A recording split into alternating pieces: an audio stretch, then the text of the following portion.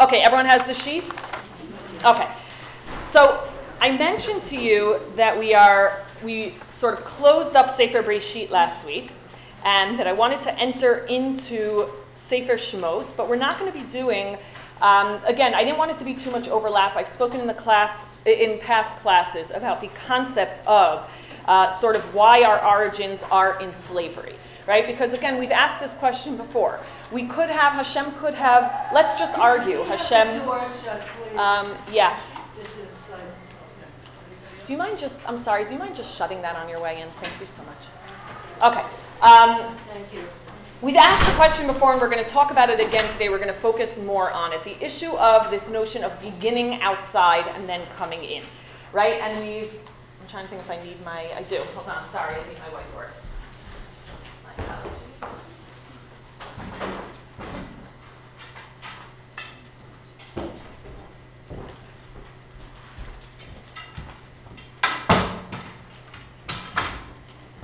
We've asked the question before. We said, in theory, Hashem could have chosen a native.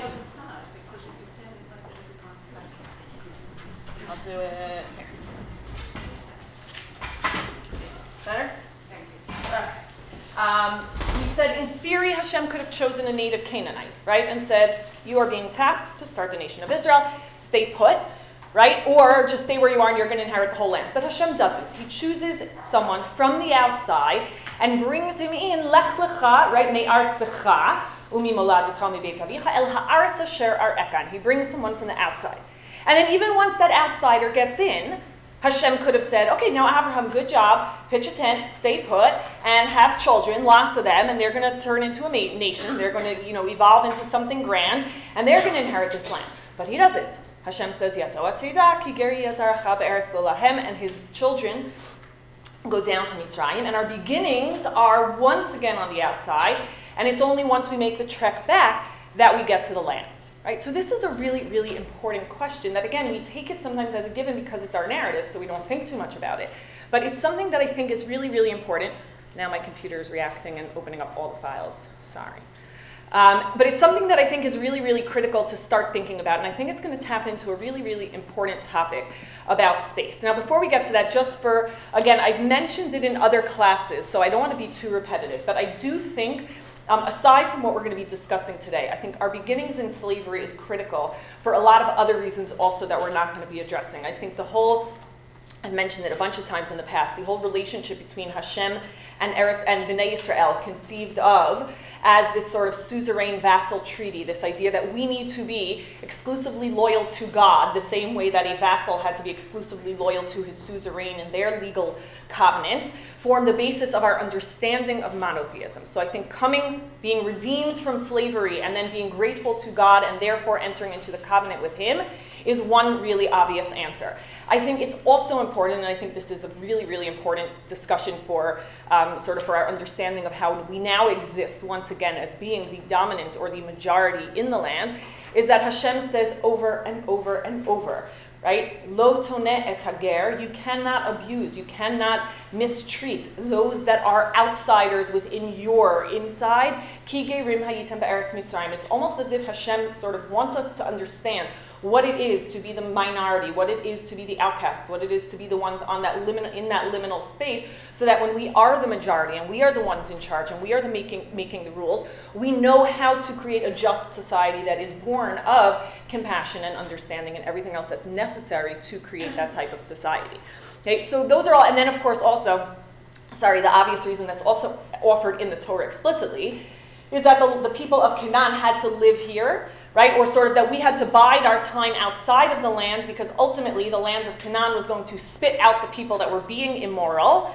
And so we had to bide our time outside until the land was ready for us, right? And of course, looming over that, as we've spoken many, many times, is the implicit threat that if we don't behave, the land will spit us out, same way it spit them out. What I want to do today, though, is talk about a different concept. And again, nothing that we're saying today, no ideas are ever mutually exclusive, right? What we're talking about today is just, I think, another element of how we understand space that's a little different from the more sort of obvious answers that are offered in the text itself. So Mircea Eliade, who I mentioned in the class before, and he's on your sheets, is He was a Roman historian of religion, actually. He died in the mid-80s. He's relatively recent. His writings are relatively recent writings.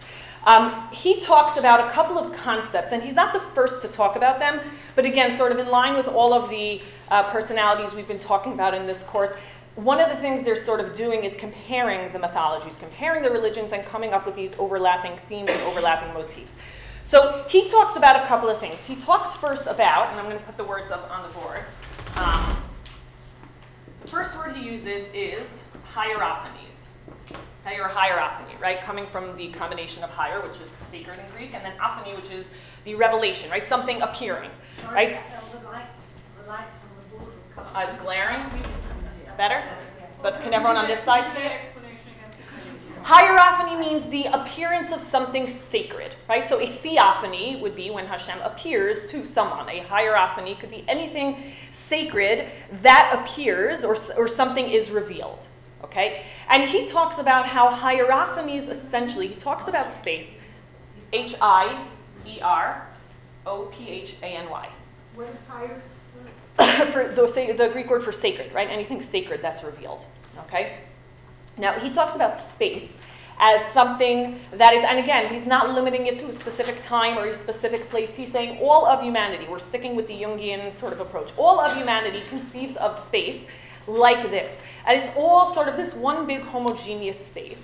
But then essentially what we create are these sort of centering places that break up that homogeneity. There's a place that breaks up space. And that place becomes that place because it's associated with a hierophany. Okay? Now, give me an example in Tanakh where a person is just walking around in this big homogeneous area, and then all of a sudden, he has to stop. Right? Moshe is walking around in the middle of the desert, and then Hashem says, and then, of course, Hashem appears. That would be a theophany, one variation of this. Hashem appears in the burning bush, and he says to Moshe, Shal na'alecha me'al raglecha, right? Why? Because the land you're standing on, Admat Kodesh hu. It wasn't Kodesh 5 seconds ago. It's Kodesh now because Hashem is appearing there. Okay? So we have many variations of this in Tanakh, and again, lots and lots of different variations. We're not going to be looking at all of them today. But essentially what happens is there's a sense that in that space, okay, something is different, something is more real than anywhere else in space, and it orients people, and again, he uses the term religious man, which isn't specific to Jewish or Christian, or it's just anyone who is cognizant of something greater than the physical world that we see and interact with. Okay? Now, he talks about this idea that, well, if I asked you even, forget him, you could guess this, okay? If I asked you, structurally, right? Forget Uncle Moishi for a second, Hashem is here, Hashem is there, Hashem is everywhere. Structurally, okay? If I asked you to tell me how the world is structured, and even if I give you a hint, let's say it's sort of has this tripartite division. It's divided into 3 levels. How do we envision, even though we know it's not really like that, but when we talk about the world and envision the world structurally, how do we do that? Vertically. Okay, there's heavens up here, right? How do we know, and how do we know, and again, I'm speaking now from Eliade's perspective that all humanity thinks this way, but let's just back up and sort of corroborate that Tanakh does also. Give me examples where we imagine Hashem up in heaven. What? Yeah, for sure, but then we're just assuming Hashem is up there, right? But give me places where Hashem actually sort of corroborates this structuralism that we, yeah? Har Sinai. Okay, hold, we're going to get to that. That's an even more sophisticated. Okay, so excellent, Yeshayahu, right? When Yeshayahu in Perek Vav is having his theophany, right? So he's sitting there and it says that Hashem, it's filled with smoke, the Heichal is filled with smoke, and it says, we envision the Kisei HaKavod on top because Shulav Mile'im et HaYichal, right? Either the footstool or the coattails of God are filling up the Heichal. But we even have more God himself. When does God himself? Moshe goes up. Hold, we're going to get to Har Sinai is an even more. Up to give. Yes, correct. What? God said God will go down in order to hear the cries of the people, or what? Okay. When we're building Migdal, when humanity is building Migdal Bavel, Hashem says, let me go down and see what's going on down there with those human beings, right? When Hashem wants to go down and see what's happening in stone, right? Erdana ve'er'eh. Let me go down and see. So again, it's not that we believe God is, it's that the Tanakh, Dibrat Torah Kilshon B'nei Adam, corroborates the way that the human mind needs to structure the universe in order to understand it. So if Hashem is up here and we're here, do we believe in a down there? Sheol. Okay, so give me an example. There's one really good example, right? For example, Yaakov says, right, well, if you don't, right, if I never see him again, then I'm just going to go, I'm going to ve'ered el Sheol, right? I'm just going to go down to Sheol. And whatchamacallit, Eov talks about it as well. But there's a really one fascinating example. Go to, what? I heard someone say it. What? So interesting. I think Korach might be a good example, but it's not explicit enough. Go to Shmuel Aleph for a second, Perek Chavchet, 1 Samuel, if you remember. And again, these are words that when we're in the middle of the story, we don't even pay attention to them. But when we start looking for how the Tanakh conceives of the structured universe, all of a sudden it becomes so clear. If you remember at the end of his life, Shaul is very frustrated because Hashem is not responding to him, right? Lo b'chalom v'lo ba'urim v'tumim v'lo. He's not answering him. Shaul keeps trying to reach out to God, and he's not responding in any of the traditional manners of communication. And so Shaul resorts to going to the witch, right? Which he ironically outlawed because it goes against the halachot. In Dvarim, but look at what happens. Just look there at the language. Perek Chavchet, Shmuel Aleph, Perek Chavchet, chapter 28, verse 11. She doesn't yet know who Shaul is. He has to go incognito, right? Because she's not going to do it for him. She'll think it's a trap. Pasuk Yud Aleph, but he wants to summon. Who does he want to communicate with? Shmuel. What's the problem? There's a little glitch. Shmuel's dead. Okay. Pasuk Yud Aleph, Vatomer Ha'isha. Et mi a'alelech, vayomer et Shmuel ha'alili. Okay? It's Yidal. Who should I bring up from down here to join us back here? Okay? And by the way, in fact, she does. And what does Shmuel say when he gets there? Why'd you bother me? Right? Why are you bringing me up? I have no news for you. Everything I said to you before I died still holds true. Okay, now that's how the human mind structures the universe, and again, consistently throughout time. There's another element as well, which is what we're going to call, not what we call, but what Eliade and others call the axis mundi, okay, or the navel of the universe. And you have a really pretty picture. It was so much prettier in color, but if you look at it, you have, this is an example of the axis mundi, okay, or one image depiction of it among the millions probably throughout time. Axis mundi is essentially, okay, that place. Okay, it's often depicted in various images, but very, very consistently. Often as a tree, many times as a mountain, sometimes as a ladder or a portal. The axis mundi is that place in the universe from where we can connect between all the different levels of the universe. Okay? The axis mundi is often believed to be the center and, more often than not, the place where creation happened. Okay? And where creation will always happen. Meaning, what does that mean, creation will always happen? It means that space is the most real. Right? Where we're living is only one sliver of the universe, but if we can connect to what's above and what's below, then where we're standing is actually the most real place in the universe. Okay? Now, tell me if we have an axis mundi in Tanakh. What? Okay, so hold that. Excellent. We're going to get to that in the very, very end. Before that, look in Tanakh. What is our, okay, tree in the garden? What does it enable us to do? Right, the Eitz Hadat is, we have a tree. We have that sacred tree. But what happens, what does the tree enable us to do?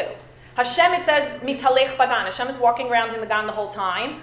Only once we eat from that tree are we suddenly cognizant of Hashem, and then we put on loin, and then we hide behind the bushes because we're all scared that Hashem is going to punish us. So we become cognizant of what's above. We also become more aware of each other, which we've spoken about, right? First they were erumim v'him lo yitboshashu, and then they eat from the tree, and all of a sudden they're putting on loincloths and covering up that which distinguishes. And then, right, so we have this, and then what else? What happens once we eat from the tree? Why do we have to leave? Because what else is in the garden? Eitz HaChaim.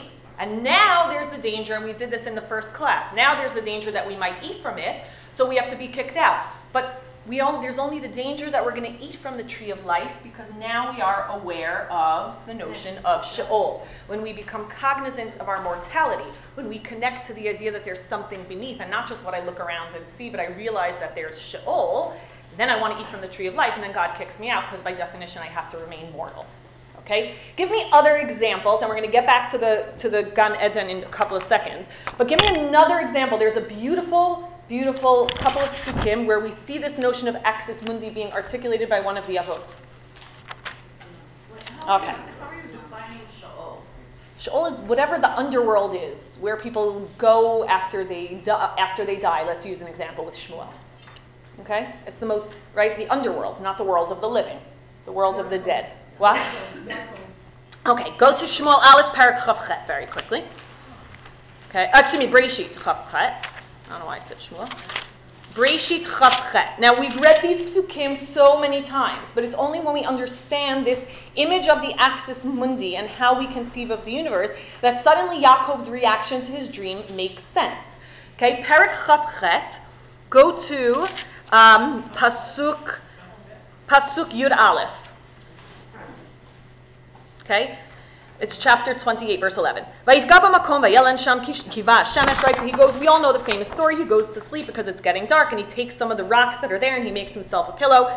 Pasuk Yud Bet, Vayachalom b'hinei sulam mutzav arza, virosho magia hashamayma. Okay?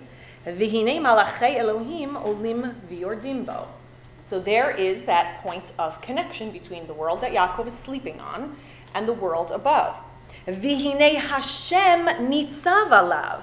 Vayomer ani Hashem Elokei Avraham avicha ve'Elokei Yitzchak ha'aretz, etc., etc. And he gives him the whole nevuah and basically the promise that he's going to give him. And then jump down to Tet Zayin and look at Yaakov's reaction. Vayikatz Yaakov mishnato. He wakes up in the middle. Vayomer achen yesh Hashem b'makom hazeh ve'anochi lo yadati. I didn't know when I got here that this place was what? Sacred. Vayira. But he gets, right, Vayira is not scared. He's in awe. Yirah, pachad is fear. You run away when you're scared. Yirah is awe. You can't move. You're transfixed. Vayira, vayomar, manura makom hazeh, ein zeh ki im beit Elohim, v'zeh sha'ar hashamayim. Okay? And again, if you look at the various depictions of the axis mundi throughout the world, it's oftentimes a gate, it's oftentimes a ladder, it's oftentimes that thing which enables people to commune between the two places. I'll give you one other really, really quick example. Everyone mentioned this and we're going to get back to it, but go to Shemot Yud Tet, Exodus 19. Pasuk Yud Chet, verse 18, says as follows. The Har Sinai, what? It's Yud Tet Yud Chet. The Har Sinai Ashan Kulo. Why was it filled with smoke? Mipnei Asher Yarad Alav Hashem. Okay, because God came down from up there to the mountain. Ba'esh vaya'al ashano ke'ashan hakivshan vayecherad kol hahar me'od. Okay, it's filled with smoke because God came down and he is now on the mountain. By the way, I actually recently read that it's very, very fascinating that the mountain, or the mountain really, let's use as an example, right, was believed to be the axis mundi because you look at it, right? Look at a mountain. It's so high, no one can ever reach the summit, and it's covered with the clouds. You really imagine that if you climb up high enough, God can be found there. And they actually, someone recently, I don't remember where I read this, but it was fascinating, said that now with cable cars and with regular even cars, we can get up to the tops of mountains. And so they've lost their allure. We're no longer in awe of the tips of mountains, but now outer space has become that uncharted territory. Right, the desire to get to the moon, or to get to the moon, to get to Mars, to get to other planets, right, to be able to get up there is sort of a new or more modern manifestation of this phenomenon of wanting to get up high where we imagine God to be. So there's something very, very interesting there. Okay, so there's no question that Tanakh acknowledges that there's a sense of sacred space when God is there. Okay? But I think, and this is why I think we're going to be talking about why we began outside, I think Tanakh also has a very, very, very different slant than I would say most people have, okay? Now, if I asked you, okay, if you had to imagine God appeared on Har Sinai and he revealed himself to everyone that was standing there, what would you imagine would happen to Har Sinai afterwards? Huh? Disintegrate would just be too... Okay, or what else? I forgot to read, wait, hold on 1 second. I forgot to read something really, really fascinating. Go back to your sources for 1 second and we're going to get to Har Sinai in 10 seconds. Okay, look at your sources here. It's really, really fascinating. Dur Anki, link between heaven and earth, was a name applied to a number of Babylonian sanctuaries. It occurs at Nippur, Larsa, Sippara, and elsewhere.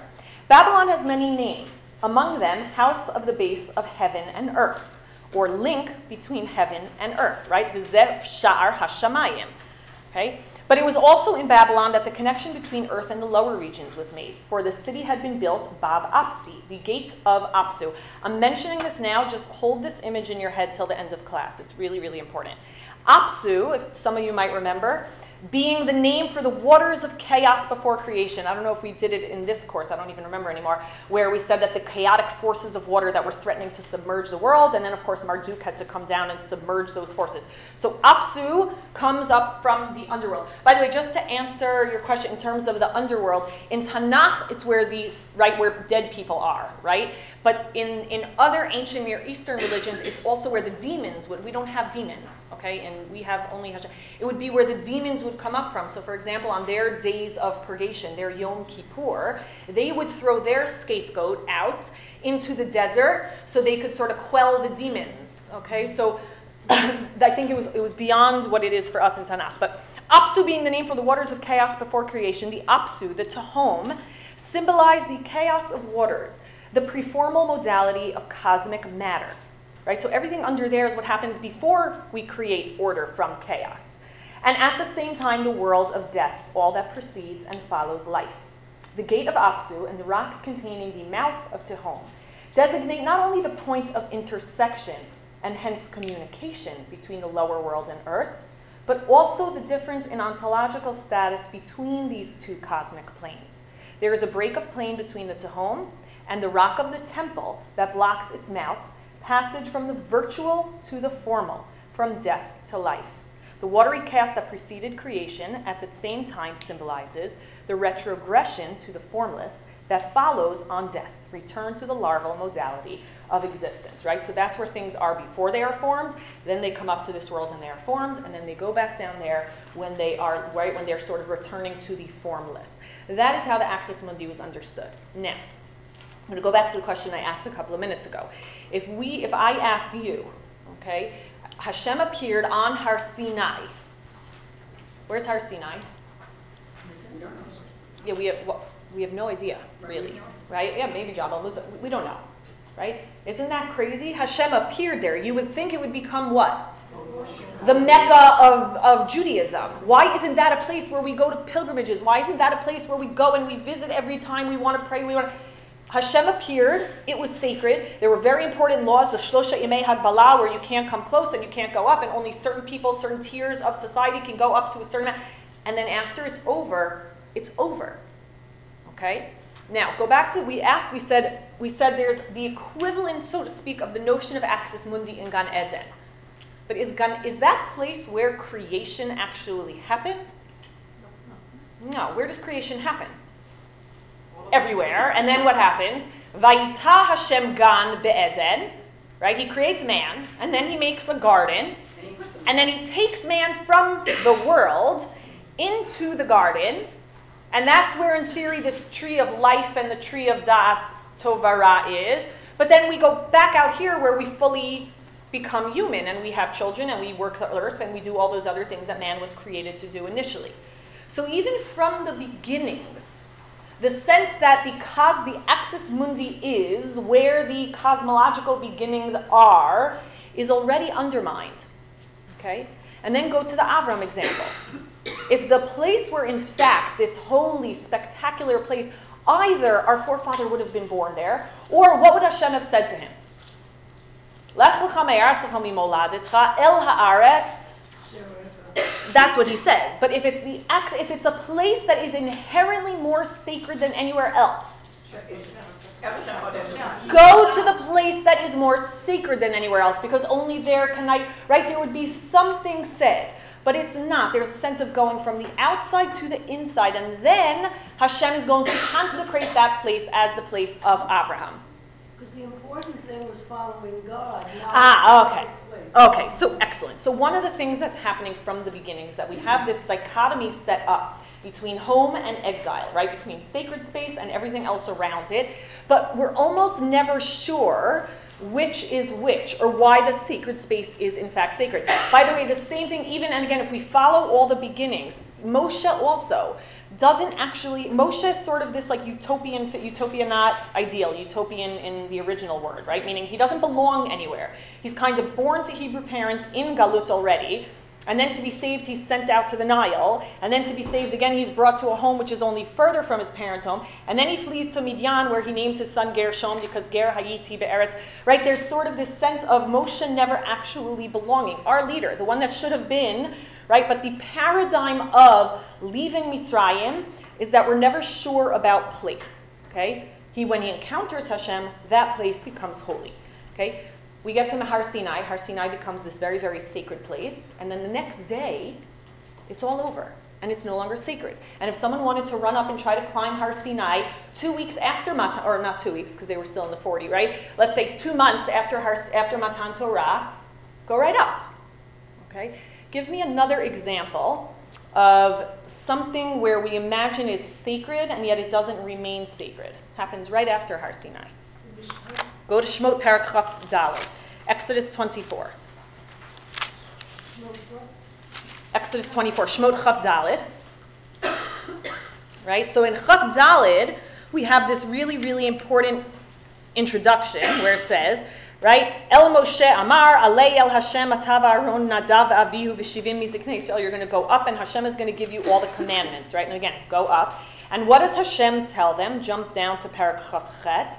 The intro of Vayidaber Hashem el Moshe Limor, Daber el Bnei Yisrael v'yikchu truma, mi'et kol ish asher yidvenu libo, tikchu et trumati. And what are the famous words Hashem says about building a mishkan? And now again, we're so used to the sentence, so say it first, but imagine how it would end if we fully embrace the notion of Axis Mundi as being a place that was intrinsically or inherently more sacred than anywhere else from the beginnings of the world. Hashem would have said, V'yasu li mikdash v'shakanti b'tocho, right? On that spot. But what does Hashem say? B'tochan. And what is the Mishkan? The Mishkan is a tent that we build, and Hashem comes in and he settles, and then what? And then when it's time to move, we pack it up and we move on to the next space, right? And then we build it again, and Hashem's Shekhinah comes. Hashem himself is moving around with us in the Midbar, where Hashem, I have water up here for me, where Hashem settles becomes sacred, right? And even Nadav and Avihu, if they come in the wrong way, are going to be incinerated. It is so sacred, but it's locomotive. It's constantly moving around. It is not locative. Go back to your sheets for 1 second.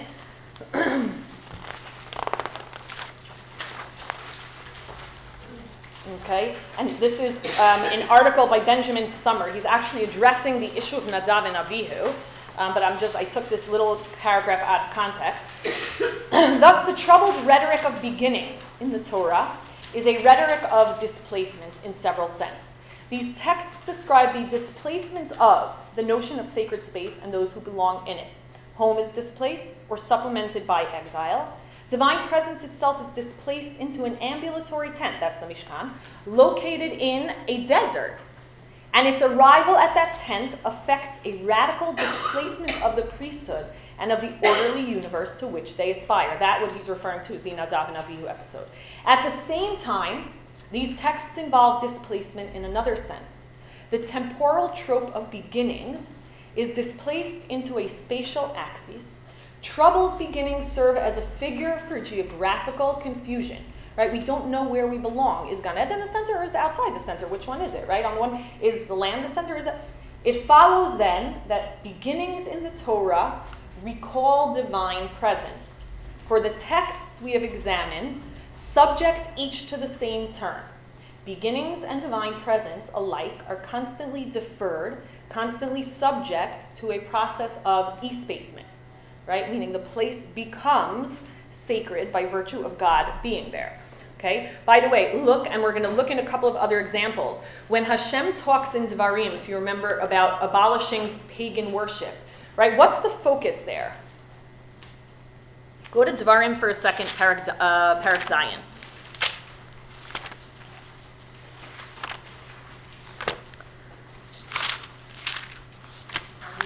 Devarim Zayin, Parak Zayin, chapter 7. Right? Hashem is saying, when you get into the land, at the very beginning of the parak, it says, Ki Hashem elokecha el haaretz asher ata ba shama lirishta v'nashal goyim rabim mipanecha, right? Everyone's going to sort of be uprooted or dislodged, right, from the land.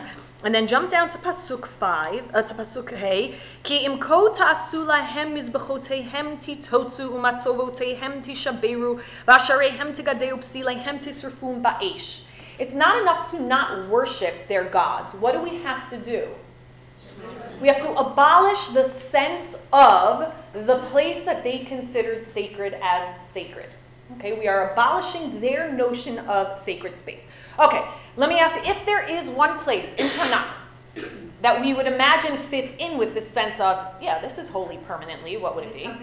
Okay, so let's go back to the Beit HaMikdash. Now, who's the one that wants to build the Beit HaMikdash initially? Okay, so go to Shmuel Bet Parak Zayin.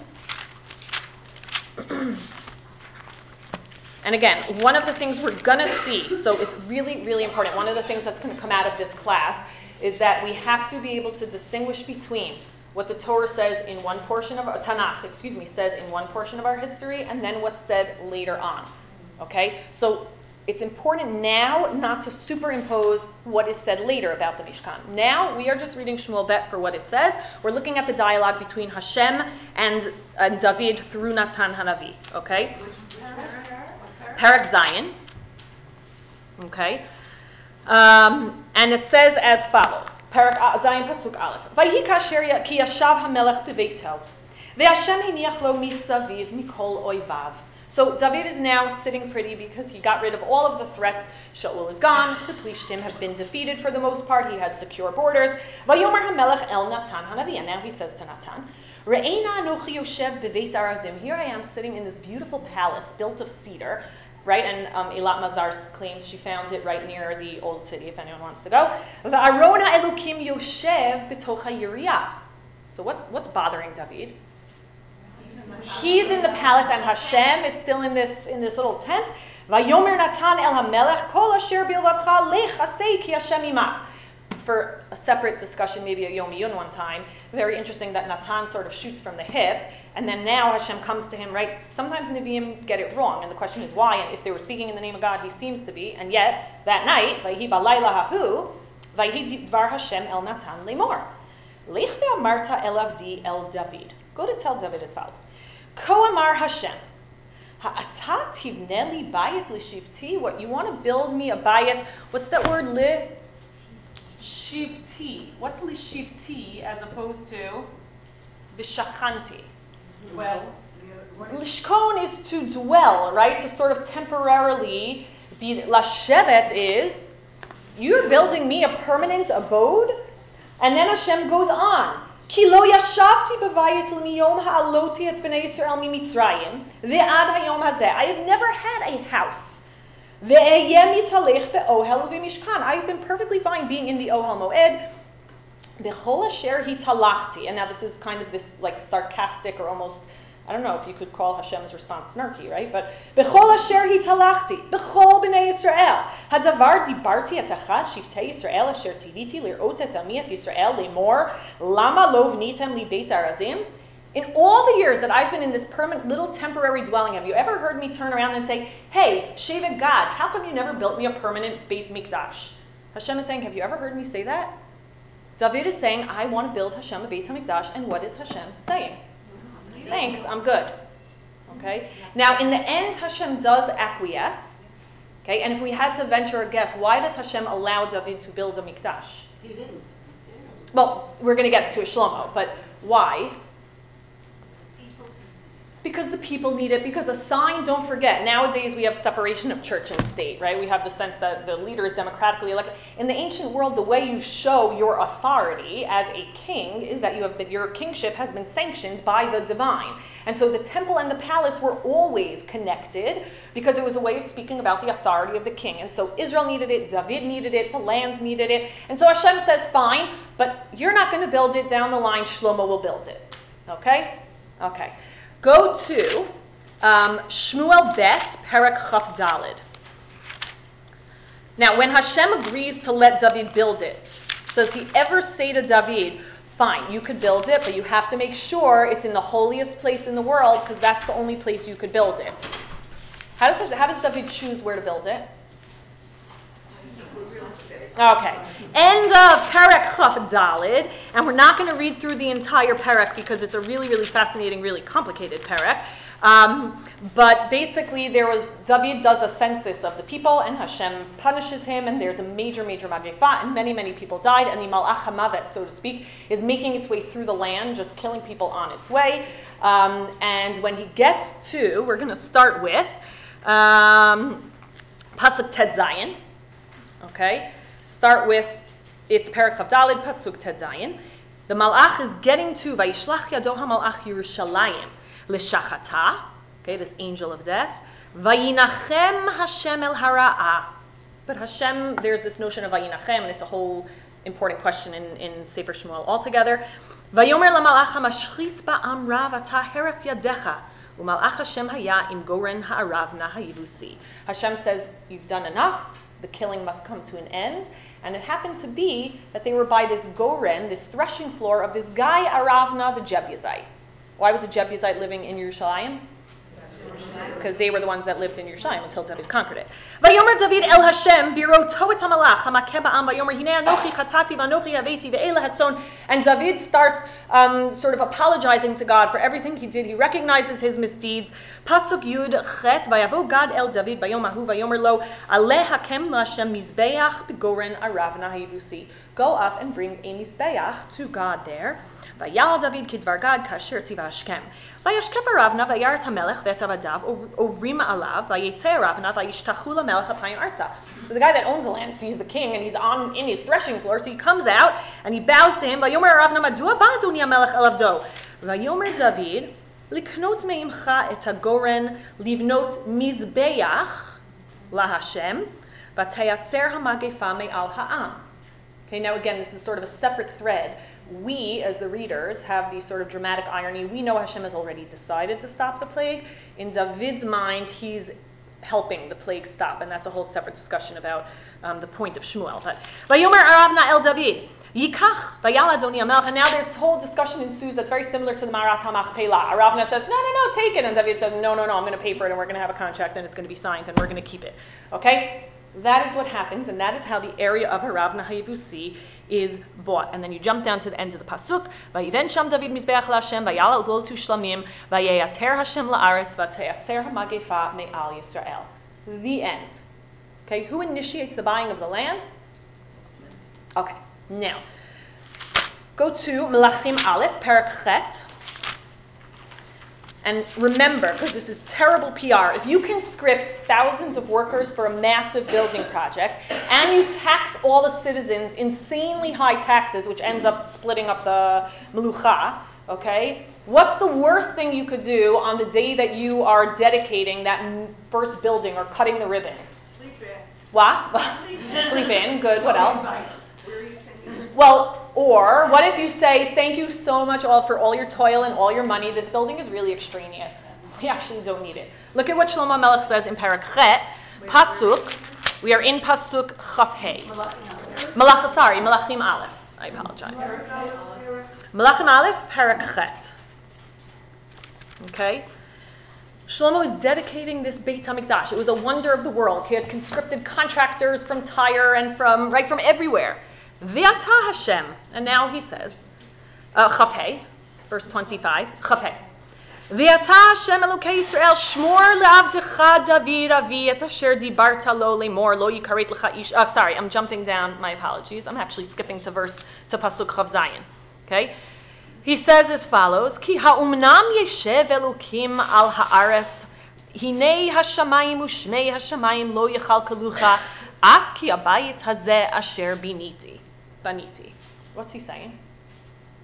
That's the whole world. Hashem, you're everywhere. Are you really going to be limited to this bayit? And then he goes on and says, anyone, any Jew, anywhere that they are, direct your tefillot to this place, and Hashem will hear you, and Hashem will answer you. Okay, that kind of undermines what?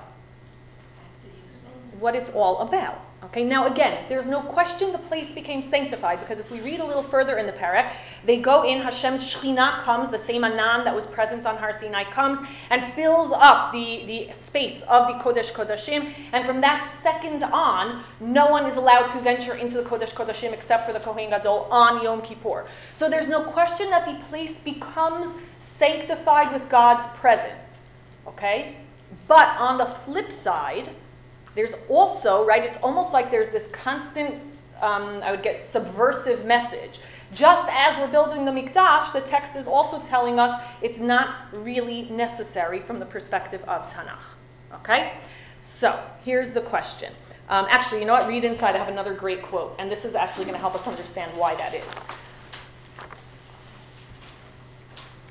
If you look in source 3, it says as follows. Jewish faith, source 3 on the pages. Jewish faith defies centrality and the skewing through of heaven and earth and underworld in one axis mundi. The place is meant as a medium for the sacred, only so far as it does not become the sacred's substitute. This is very similar, by the way, to what other concept that we have? The aniconism, right? We are not allowed to have idols. Why not?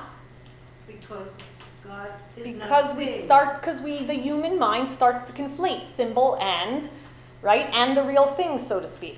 The shift of the visual to the voice, and from the voice to the book, right? Hashem appears sometimes, let's say, as the Esh or as the Anan, but then we hear Hashem's voice, and then what we receive is the covenant, so to speak, the book, are indicative of such undermining of the center. The vocative and the textual, so the voice of Hashem and the text of the book that we receive, de-center the locative, meaning they become, or they undermine the notion of center. They become the primary centering objects and things. While the place is indispensable, the true sacred center is the common faith of the people given in the book. They are at once the people of the land and the people of the book. Consequently, the notion of place is built on resistance, advocating the essential distance between the people and their land. Accordingly, importance is laid on leaving as a counterpoint to arrival, on exit to resist nativity, the taken for grantedness of space. Right? So, for example, when we're about to enter the land, Moshe gets up on Har Gerizim and Har Eival and says, "Hey, listen up. If you choose this, you will remain in the land, and if not, what is always looming as a threat? Exile. Exile is a looming threat because we are in the land because we earn it by keeping the covenant, not because we are there because that place is inherently more sacred." Okay? And again, don't worry, we're going to redeem ourselves there. And on presence as but a trace of absence. The historicity of the sacred place and the fact that the sacredness of the place is rooted beyond it in God are two of the same coins. The sanctity of the temple, like that of the land, has no meaning but in a historical context. So the Beit HaMikdash becomes sacred because one time Hashem came down and his Shekhinah filled the space, i.e. at the level of the relationship between the people and its God. Sacredness is a matter of selection. It is always endowed to what in itself is not sacred. Okay? Now, that I think is really, really, really critical. However, okay, all of this is before we get into the land and First Temple period. And the Tanakh is very clear. There is no space that is inherently sacred. There is nothing mythical or cosmological about the place. It becomes sacred because David dedicates the space, because Hashem's Shekhinah appears, etc. Okay? Jump to, let's talk about the Second Temple period. Okay? The early years when Divrei Hayamim is being written. Yeah? Doesn't the word Kodesh, Kedusha mean to separate? Yeah.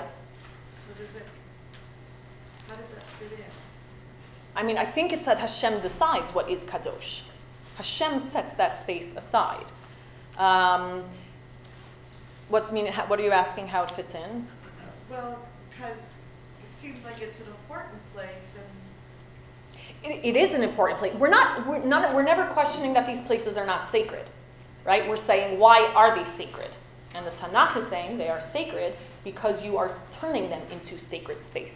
Not because there was this one place in the world that was the axis mundi that we're always trying to return to. There's a difference. It's nuanced, but it's an important difference. Yeah. But isn't there the Eben Hashtiya? Okay. Oh, yes, there is in Jewish tradition. Where does that come from? That's exactly the question we're going to get to in a minute. So part of my question was similar to that. There's also one thing about the Beit Mikdash or Harabayit is. Yeah, is what? Is? I was saying, you're just saying how it's still sacred because Shekhinah once. Okay, so hold that. That's sort of a separate, That's a separate question. That's already later on when Chazal are codifying what is considered Makom Kadosh. So then they talk about, is it, once it's consecrated, does it remain Kadosh forever? And that's already in a whole separate sort of, I would say, set of Drabanan concept of how we designate sacred space. Right? And it falls into the whole category of how we treat sacred spaces and the rules about, if you build a shul somewhere and how do you have to behave in a shul, and that's different than how you behave in a movie theater. I'm going to put that on the side for now, but you'll see at the end of the class we're going to sort of allude to it. Yeah? I mean, when you first asked at the beginning, what is our, like, say, axis mundi, and that it's from where the world was created, where was the world created from? So the first thing that came to my mind is what she said is Eben Hashtiya. Yes. So we're going to get to it in 2 seconds. We're going to get to it. We're going to get to it. Yes, we're going to get there in a few more minutes, but just be patient because we have to, the Eben Hashtiya, we're not there yet. First, we are in the Persian period. Okay, in the Persian period, we're allowed to go back and build the Beit HaMikdash, and we have the money from Cyrus, and we have some of the kelim that he's giving us back, and we have this kind of the chalutzim that are willing to leave their lives in Babylon and come back to the land and build the Beit HaMikdash. But it's a more attenuated relationship with the center because majority of the Jews are in Babylon, a huge chunk of Jews are down in Alexandria, Egypt, and it's no longer, right, the natural sort of the land, we're no longer limited by the land. Okay? Now, look carefully in Divrei Hayamim. Now, Divrei Hayamim, we all know, is the retelling of Tanakh's history, right? It's sort of going from the beginning and it goes through the history. But one of the things that's fascinating is to compare how Divrei Hayamim writes or talks about the same events that we talked about earlier. Because basically, right, and again, it's not about which is true. It's about, right, what we're always asking is, why does the author of Shmuel Bet present it the way they do? What are they trying to teach us? And why is the author of Divrei Hayamim telling us a slightly different story? So go to Parak Chaf Bet in Divrei Hayamim Aleph. Okay, go to Parak Chaf Bet, chapter 22, and I'm going to read you a really, really interesting pasuk, and you're going to tell me what you think. I'm not going to give it away. Pasuk Hey. Okay? Chapter 22. Vayomer David Shlomo b'ni na'ar varach vehabayit livnot laHashem lahagdil lema'ala l'shem u'litiferet l'chol ha'aratzot achina na lo vayachen David larov lifnei moto. According to Divrei Hayamim, David really did majority of the base work for the Mikdash, right? He put the foundations down. Vayikra l'Shlomo b'no vayitzaveu livnot bayit laHashem Elokei Yisrael. And then he calls his son Shlomo and he tells him that he needs to build it. And it goes on, Vayomer David l'Shlomo, B'ni ani haya im livavi livnot bayit l'shem Hashem Elokai. I wanted to do this. Vayihi alai dvar Hashem lemor. But then Hashem came to me and said, Dam larov shafachta umilchamot gdolot asita. Lo tivne bayit l'shmi ki damim rabim shafachta arza lefanai. I wanted to build it. I told Hashem I want to build it. But he said to me, David, your hands are full of blood. Wait for the next generation. Is that what Hashem said in Shmuel? No, in Shmuel, Hashem said, thank you very much. No, thank you. Here, David has a different Now, again, it's very possible that Hashem said that in the same nivuah that he gave to Natan and Shmuel, but it's just not recorded there. Okay? What's important, though? What does David skip? Which piece does David not mention? What Hashem actually said, right? And so already when the authors of Divrei Hayamim are speaking about Beit HaMikdash, there's already a different focus. There's a playing down of the notion that it's extraneous, and there's more of a centering on, or a focus on, how Hashem was in on this to begin with, and we're going to he commanded his son to do it, etc., etc. Okay, I'm going to read you another really fascinating pasuk. Go to the next Divrei Hayamim, Bet, Perek Gimel.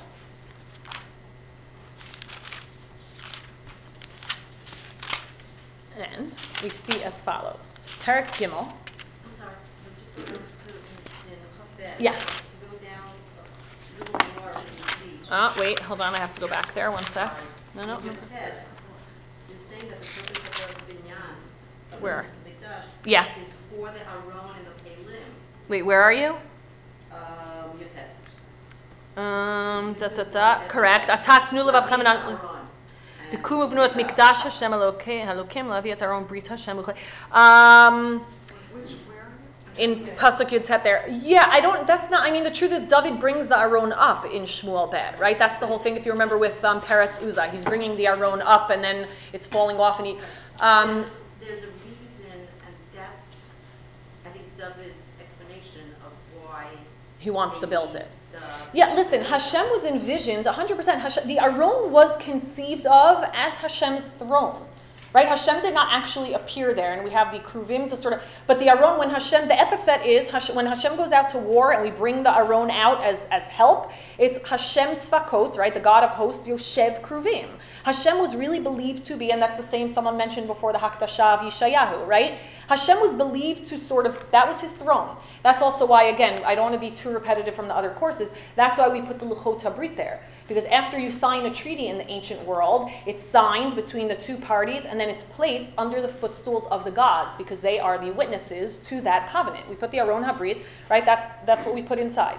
I think the Aron concept was there from the beginning. But you're right, it's interesting here, maybe what you're sort of talking to is the fact that there's a focus here, that the reason David did it was to bring the Aron. I think it's there too, right? Because how is it fair that Aron Brit Hashem is in the Yiriyah and I'm in this beautiful cedar palace? But again, if we read through the Prakim carefully, there's probably a lot of these sort of nuanced differences that we could sit on. You're 100% right. Okay, Perek Gimel, Pasuk Aleph. Tell me what you notice here. Vayachal Shlomo livnot et Beit Hashem b'Yerushalayim b'Har HaMoriah asher nir'eh liDavid avihu asher hechin bimkom David b'Goren Aravna haYebusi. What is? It sounds like it's Shlomo's idea. Well, hold on. Everyone missed it because we all take it as for granted. What mountain is the Mikdash built on? Har HaMoriah, the har where Avram did Akedah Yitzchak. How come we never heard that before? What's happening in the Second Temple period? The First Temple, it is very important in the early phases of Israelite identity and development that we are clear that the sacred place does not eclipse our sense of what is truly sacred, which is Hashem and our relationship with Him. Okay? But now fast forward, and what's happening? Now, what are the authors of Divrei Hayamim? What's their primary purpose? They're uniting the past with the present. Correct. Okay, so excellent. The past with the present, and they actually want to create a sense that this place is actually holy from the beginning, that it's the same mythic mountain where Abraham brought the Akedah. Because to them, when you have Jews all the way out in Babylon and all the way in Alexandria and Jews that aren't really buying into this building, you need, right, if we imagine the sacred space as a magnet, the further away they are, the stronger the magnetic pull needs to be to keep them connected, right? If we say that the center exhibits the centripetal force, then what's creating that force? So what evolves in the Persian period is the focus on, this is Har HaMoriah, this, like you're saying, connecting it to the past, the same place where Abraham brought it. So obviously it was a sacred space to begin with. And it was a place where Hashem appeared to David and told him to buy the land. And so what we have is almost a shift in the other direction, where the place needs to be sacred because people are so attenuated and so far away from it and don't necessarily feel the void of that space. Okay? Now fast forward another 400 and something years. Okay? And now we're in the aftermath of the second Beit HaMikdash. Okay? And now Jews know they're going to be in exile for a very, very long time. Bless you. And one of the things that Chazal essentially do, what the Mishnah and the Gemara really essentially does is, it creates a religious system that can exist anywhere. Right? So we can't bring Korban Pesach anymore, so we're going to have the Pesach Seder. And I can't bring Korbanot 3 times a day, so I'm going to daven 3 times a day. And I can't, right? For everything that is lost, Chazal create a substitute where we can create sacred experiences and sacred places wherever we go. Okay? But if that's happening, then how do we have to compensate so that we still maintain a connection? What do we have to do? The notion of axis mundi has to become even that more powerful. So look inside. I started chronologically in the wrong order. My apologies. I started with a Ramban, but you can just look at it. And again, if you were to ask most of your children, right, or kids that are growing up in the Mamlachti Dati system or any yeshiva system, and say, right, why is the Beit HaMikdash where it is, they will probably rattle these answers off because this has become part of our collective Jewish way of understanding sacred space. It says, Ki HaKadosh Baruch Hu bara et haolam, this is the Ramban. Yesh me'ayin. Now this is a very medieval conception. It's not, the medieval conception of creation is that it was ex nihilo, right? That there was nothing and then there's something and we have different understanding of it for a whole variety of reasons. Me'ezo nikuda hitchaltit, from what point did it start? Shemimena notzar achar kach kol ha'olam. Vayir'ali v'yir'eli she'anikuda hazot hi she'achachamim korin ota even shtiya shemimena nishtet ha'olam. That there's this one rock that waters or nourishes the entire earth. That's where the world started from. That's where the world was created. And that's where Hashem started everything from. Okay? Go down to source 5. Kishem shahatabur hazeh. Tabur is what? Belly button. Right? The Chazal imagined, they call it tabur haaretz for the same reason, just because they imagine that the baby, the fetus, right, because it comes out connected to the umbilical cord, that the baby starts at the tabur and then sort of develops from that center. So the same thing for the universe, right? Again, we're always anthropomorphizing things. That's how we conceive. Kishem shatabur hazeh natun be'emtza ha'ish, kach Eretz Yisrael netuna be'emtza ha'olam. And now they're going to bring a lot of different proof texts, but just jump down to the third from the bottom line. Eretz Yisrael yoshevet be'emtza'ito shel olam. Right? From the count 3 lines up from the bottom, right after it says shambet. So Eretz Yisrael yoshevet be'emtza'ito shel olam. So there's the world. In the center of the world is Israel. The Yerushalayim be'emtza'ita shel Eretz Yisrael. Ubeit HaMikdash be'emtza, right? These concentric circles. Ubeit HaMikdash be'emtza Yerushalayim. Ve'ha'echal be'emtza Beit HaMikdash. Ve'ha'aron be'emtza ha'echal. Ve'even shtiya lifnei ha'aron shemimena nishtet ha'olam. Okay, so again, we keep moving inward to the ultimate place of sanctity. Just jump to the next one. Lefichach nikreit even ha'shtiya, shemisham tavor ha'aretz l'shem nimtach kol ha'aretz, etc., etc. Okay, I'm going to read the last midrash in English just for simplicity, because there's a lot of back and forth. Okay, but I need you to now evoke that image we had, that Babylon had, okay, of the rock that was placed to stuff up or to cork that hole where creation happened and where Apsu, the threatening chaotic forces of water, always threatened to come and submerge the earth. Bring that image back up. 15 steps, Rav Chisda said, to a certain rabbi who was arranging his agadas before him. Have you heard in correspondence to what David composed his 15 songs of ascent? Thus, the other replied, said Rav Yochanan, when David dug the pits to the deep, The pits to the deep is when David was laying the foundations to the Beit HaMikdash. He had to dig deep down. The deep rose up and threatened to submerge the world. Apsu. Okay, but not Apsu because we are monotheists, so just the water. And David thereupon uttered the 15 songs of ascent and caused its waves to subside. Now, what's the question you should ask now? If he's causing them to subside, why is it these shir? The songs of ascent are the shir hamalot, right? So they're saying, why are there 15 shir hamalot, mizmorei shir hamalot in Tehillim? Says, because when David was digging the foundations, the waters were coming up, so he sang 15 shir hamalot and they went back down. But shir hamalot, you would imagine, has the opposite effect. So, but if so, asked Rav Chisda, ought it not be the songs of descent instead of ascent? Since you have reminded me, the other replied, I may say that it was stated thus. When David dug the pits, the deep arose and threatened to submerge the world. Is there anyone, David inquired, who knows whether it is permitted to inscribe the ineffable name upon a sherd and cast it into the deep that its waves should subside? Now, Rav Chisda is associated with a lot of magic. Okay, Rav Chisda had all of these sort of magic, he knew a lot of magic. So this would be, I would imagine, fall into sort of that cadre of things that Rav Chisda was sort of adept at. There was none who answered a word. Said David, whoever knows the answer and does not speak, may he be suffocated. Whereupon, Achitophel, right? So it's interesting that Achitophel kind of lurks in the shadows and then comes up when he's scared to be punished because he was a shiesty figure in Shmuel. Whereupon Achitophel adduced a fortiori argument to himself. If for the purpose of establishing harmony between man and wife, the Torah said, let my name that was written in sanctity be blotted out by the water, how much more so may it be done in order to establish peace in the world? What's he referring to? What's his kal v'chomer? The Isha Sota. If Hashem allows his name to be written on a piece of paper and thrown into the Mayim HaMe'orerim for the sake of peace between husband and wife, kal v'chomer for peace on the whole earth. He therefore said to him, it is permitted, David, thereupon inscribe the ineffable name upon a sherd, cast it into the deep, and it subsided 16,000 cubits. When he saw that it had subsided to such a great extent, he said, the nearer it is to the earth, the better the earth can be watered.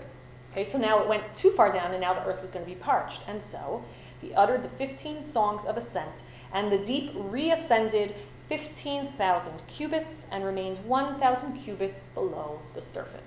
Ula remarked, and then we're going to skip the last piece. Okay, what's happening here? And it's interesting, right? As much as the Tanakh polemicizes against certain ideas, they have staying power, right? Because they capture our imagination, because they are the way that we conceive of things, the way that we make sense of the world, the way that we understand, and the symbols that we use to talk about things. Okay? So Tanakh polemicizes and ignores this idea of the chaotic forces of water. And then here in the period of the Gaonim, we're still recording stories that actually address it and use it as a perhaps metaphor, perhaps believed to be literal. Okay? But again, what's happening here? The Tanakh needs to make sure early on, when we are coming to grips with what monotheism is and what an aniconic religion is and what it means to be sacred, and it's defined in all these new ways, the Tanakh is very, very clear to redefine or to undermine the notion of sacred space so we don't conflate it and confuse it with what actually is defined as sacred in Tanakh. But then when we're further away from the center, right? And then how much more so after the destruction of the Beit HaMikdash, the legends and the stories and the sort of mythic connections about what this place actually is, they begin to take center stage because the people writing them needed the people that were everywhere spread out throughout the diaspora to understand just how important this center is and connect it to the Axis Mundi and creation of the world and Akedat Yitzchak and all of the other midrashim that we didn't even touch upon today. Okay? And so again, it's never about which is right and which is wrong. That's not what we're asking, right? What we're looking at is how these ideas develop and how now when we come here and we have all of these traditions sort of mixed in together, how can we distinguish between them? How do we sort of pull apart the pieces so that we can understand how they developed and why and what needs they were answering at each different phase in our development in thought and in sort of understanding what God is. Okay? Yeah? Wait, so I just want to try to get something clear in my mind. So, like you said, in the Mamachidati system and all these systems, if you ask somebody, why is the Beit HaMikdash where it is, they'll tell you all kinds of things, including that was Har Moriah, that's where the Akedah was, blah, blah, blah, blah. So, the mention of Har Moriah in what's it called? Right. Divrei. So that is the first place That's the first time the connection is made, yeah. that the connection is made. And Divrei was written during the Persian period, yeah. So, okay, so in other words, that this whole notion of Har Moriah is originally is mentioned earlier as where Yitzchak is, right? Mhm. But the connection of it to where the Beit HaMikdash is only from Divrei Hayamim. Correct. So they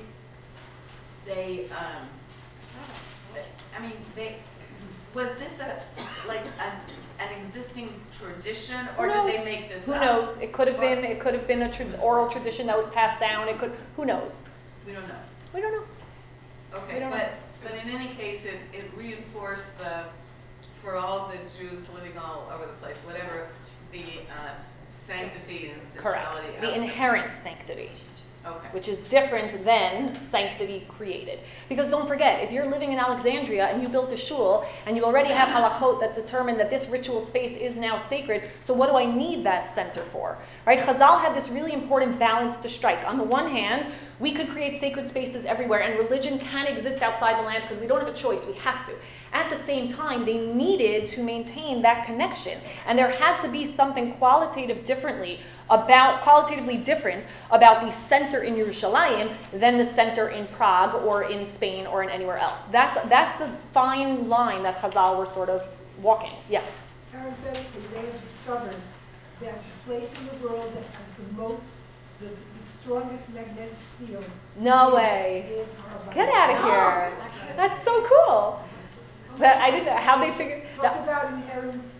That is actually very, very cool. That the place in the world, how did they discover that? That has the strongest magnetic, Field.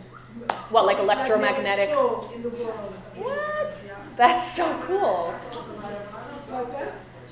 Our compass is still pointing north. Yes, right. Yeah. I look at the magnetic strength. That's what it is. I find it extraordinary that all of this went on for hundreds of years. You didn't have easy books, communication, and everything. We're now over 3,000 years into our history. And when I think of how people don't even know what really happened in 1967 to understand the reality of today's Israel and security, and here we're talking about 50 years, 70 years, 200 years, 400 years, and Yeah. it's a miracle beyond miracles. It's That is without a question, at least in my opinion. It's fascinating. It's fascinating, and the way that religion was kept alive by answering the needs of the people is, to me, the most interesting. All right.